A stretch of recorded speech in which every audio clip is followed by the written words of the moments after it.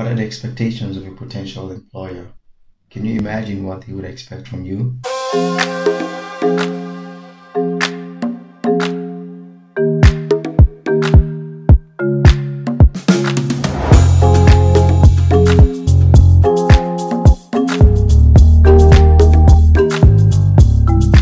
Hi guys, so thanks for stopping by tonight. The things I'm going to share with you are not necessarily just in Germany, but I think they are things that are going to help you wherever you find yourself. Let's get practical a bit here. What are the important things that you would normally consider? You've moved from your home country to another country, and you may not be familiar with the lifestyle, the culture, the tradition, the people, the behavior, the market situation over there. I think in this preparatory stage, those are the first things that you need to begin to work on. How well do you understand the labor market in that country? What are the expectations of a potential employer?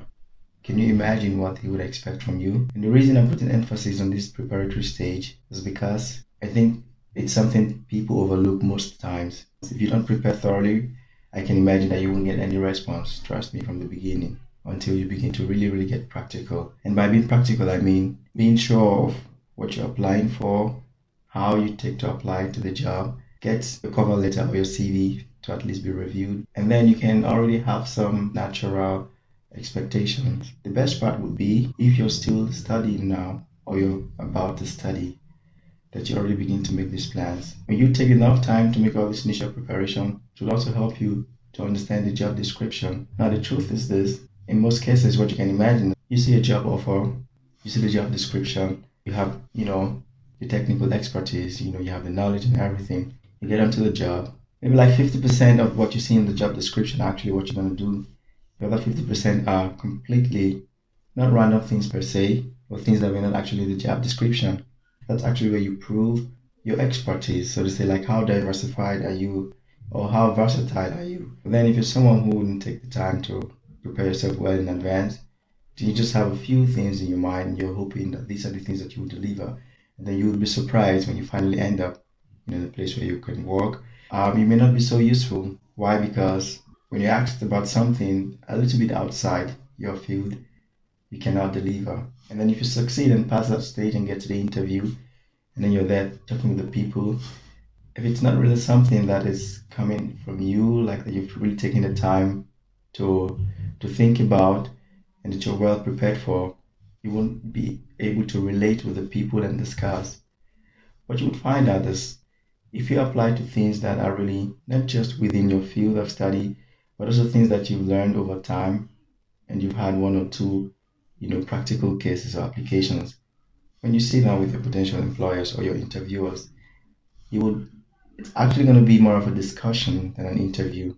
I'll give you a practical example of myself. Towards the end of my studies, I wasn't sure what I wanted to do. I wasn't sure if I was going to go for a PhD, if I wanted to have my own business, or if I was going to work in a company. Or better still, if I wanted to have another master's. I just wasn't sure, and then I ended up doing some online stuff. Some of you may have seen that.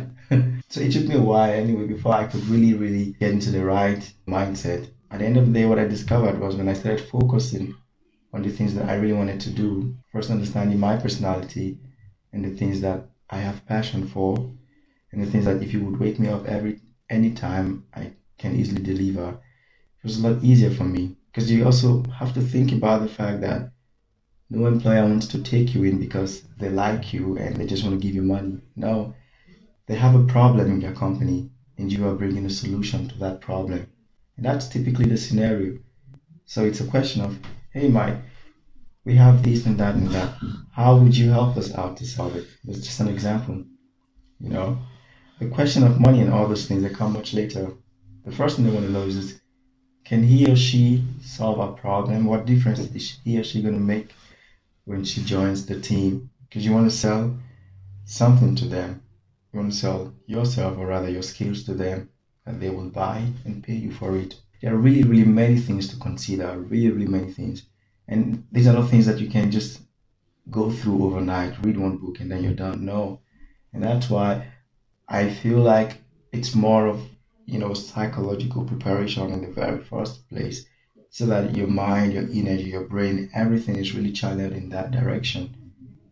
And it just really, really, I don't know, multiplies all the potential is in you and everything is really channeled to that direction, then you can sit and then discuss both from your conscious environment and also from your subconscious, because you've really been taking the time to think about these things and your mind is already kind of structured in a way that it's a lot easier for your brain to help you out. But then above all, you should write down everything. No, write them down. Why? Because right now you're in the mood, you're watching, you're listening, and you feel like, oh, you know everything, you understand everything. But then you may lose focus tomorrow. But if you get practical with yourself and write down those things, then if you lose focus, you can always come back to those things that you've written and then see them again. So I really would recommend have a project, I don't know, timeline or something like that, what you want to do from what time to what time to what time. Thank you once more for your time this evening. I hope I could say one or two things that are useful to you and that will be helpful. And if you have any questions anytime, feel free to reach out to me.